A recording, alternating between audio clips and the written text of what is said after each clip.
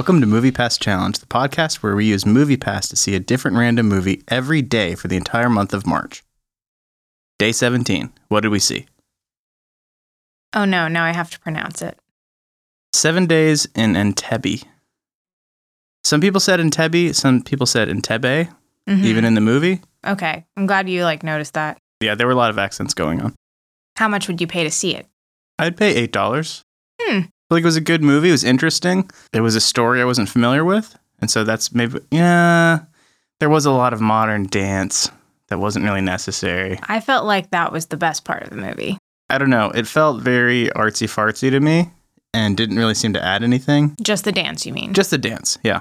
It felt very shoehorned in to be like, ooh, check this out. But it was more fartsy than artsy. The other thing that felt shoehorned into me was some of the political stuff. Because as soon as they said it was Rabin, I don't know, every fifth line, he was like, we must have peace between the Palestinians and Israel. And I was like, was every conversation he had in the middle of planning military operations even about that? And Shimon Peres, all I remember is, wasn't he the president of Israel, which is kind of an honorary position? And didn't he have kind of a Harvey Weinstein thing that kind of ended his career? Oh, you are asking the wrong person. I do not. You keep really good tabs on international news, and I'm amazed by that because I'm the kind of person who, when I see the news, I just get incensed about whatever American thing is happening. So I thought it was interesting because it was a story I didn't know. And I did think that there were a lot of things that were kind of shoehorned in, but I kind of like that about movies like this, but then I kind of don't. I don't know. I liked it because I think it gives you a lot of food for thought. I mean, I guess this isn't something I know a lot about where I could really speak to what actually happened, which, kind of watching any historical movie like this, I don't know. I always want it to be as accurate as possible. Yeah. And this is something I don't know anything about, so I have no idea. Yeah, that was something that I kept kind of trying to remind myself as the movie went on that I've never heard of this event. I don't know anything about it, and so I need to take everything I'm seeing with a little bit of a grain of salt. Obviously, not just the conversations, the very on-the-nose conversations, but what people actually did and who was involved and stuff like that. What are your feelings about potentially having to see this again? I do not want to see this again. It was actually really slow. I mean, I enjoyed it once, but I feel like this movie is very low on rewatchability just because it was so slow and long. And I feel like it was all building towards the last 10 minutes. And it took forever to get there. I feel like I'm talking myself down to $5 for what I would pay. Because I keep bringing up these things that bugged me, like the dancing and just how long it was. It was definitely way longer than it needed to be. And even if you cut out all the dancing, that'd really only be 3 minutes maybe. First of all, I don't think I said. I think I'd probably pay $6. I think it was a decent movie. Again, maybe not a movie theater requirement. Required movie. I could see it again to maybe pick up on more of the message and get a clearer picture of the whole thing that's not so much of a hot take. But I really hope that we do not. Yeah. Because it was almost 2 hours and it's one of the few that's quite that long. Yeah, I totally agree. This isn't a movie you have to see in the theater. This is a movie that I could watch on YouTube while working on projects and pay attention to it 50% of the time and still get 100% out of the movie. What was unique about your movie-going experience? Well, we went with your friend Jesse. It was a Friday night, so we got there a little early just in case. We didn't need to.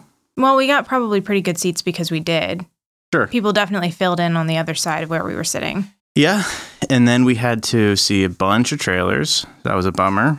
Theater was a little full. Yeah, one of the more full ones that we've been to in a while, but I guess maybe we'll always say that on Friday.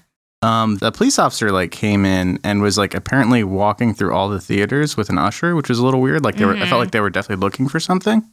Yeah, it was very, and there was scary. Another police officer out in the lobby. Yeah, I didn't like it. Not a fan.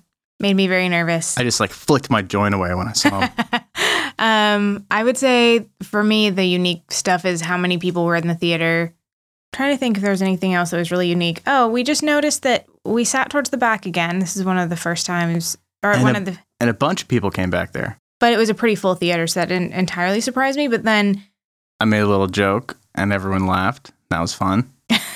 You did. Your favorite thing, which you have been very good about not doing, Yeah, because I know it Which embarrasses you. which is yelling things right after trailers. I don't yell things. I think it's always funny to say something stupid in the quiet theater right when a trailer ends. Like, I didn't do a great job today because I started laughing.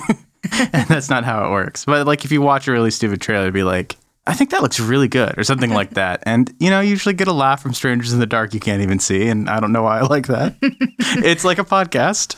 Yeah. Yeah, Except you can't hear their laughter that's true. at the podcast. Speaking of trailers, the trailers that we saw today, We saw one new trailer. we saw Sicario 2, which I think we've seen once before, and I didn't remember anything about, and I still don't. Beirut, That was the new one.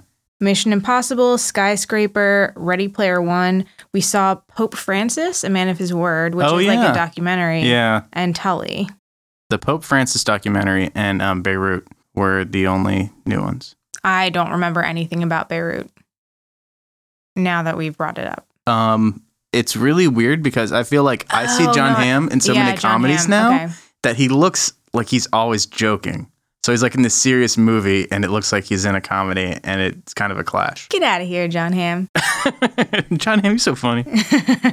I think my least favorite trailer is the Skyscraper one because it just looks so ridiculous and stupid. And who knows, maybe it'll be another Jumanji, but. Yeah, I would agree with you that that one looks real bad. Yeah, for sure. Mm-hmm. And then my favorite one, I was really fascinated by the fact that they made a documentary about Pope Francis, and I would love to see that. Interesting. Yeah. He looks like a sweet pope. I'm interested. He's an old Pope Sweeties? Yeah. What's the one you want to see? Oh, geez. Or maybe just your favorite trailer. Yeah, I would say my least favorite is really kind of a toss-up because I feel like the Skyscraper movie looks like the worst movie, but I was like so sick of the Mission Impossible trailer. Mm-hmm. So that was the one like I couldn't watch. The Skyscraper might be good in a hurricane heist way. I don't know if I have a favorite. Sicario 2, Beirut, Oh, I remember. Ready Player One, Oh, Pope Francis, and Tully. Morgan, I remember the movies. I do not have a favorite. What are you talking about? I am like not into any of those. All right. I mean, I feel like that's not the challenge, though. Oh, well, I mean... No. It's okay. It's all right. I mean, I You feel can like answer the questions however you want. that's true. The challenge is I went to go see a movie and I didn't sleep at all. Yeah, we were all pretty good at not sleeping through that movie. There was a lot of yawning. Experience so far. 17 down, 14 to go. Feeling pretty good about that. Mm-hmm. Other than that, oh man, it's tough. Late movie, Mm-hmm. so I'm really tired. Yes, But I'm actually feeling good about us being over halfway done. me too. Only 14 to go. Yeah. Whew. Tail end of it. Yeah, what do you think? How's it feeling for you? It sounds better this way. I definitely feel tired, and I think just today it was a really long movie, and I was Yeah. glad that my friend was there. That was fun. I don't know. I think I'm like ready to see a bigger movie. I'm like ready to see Tomb Raider. And I know that you're upset about that, but I'm ready for like a movie that someone else will have seen and I can discuss outside of the challenge or me dragging a friend to whatever movie we're seeing. So, all right. Anything else before I announce total running tally? I would say that there was one scene in the movie that I think is worth mentioning just because it felt so out of place. Like one of the two German hostage takers was a woman. And in the flashbacks, she had like longer hair. Mm-hmm. And in the present, during the like hostage taking / like crisis, she had medium length hair. She had like slightly shorter hair. And so we got to see a Not flashback. noticeably shorter. We got to see a flashback where nothing else happened except she cut her hair short so we could understand, oh, that's how her hair got shorter. Yeah, actually, I leaned over to my friend and we were talking about that because that's a really big trope.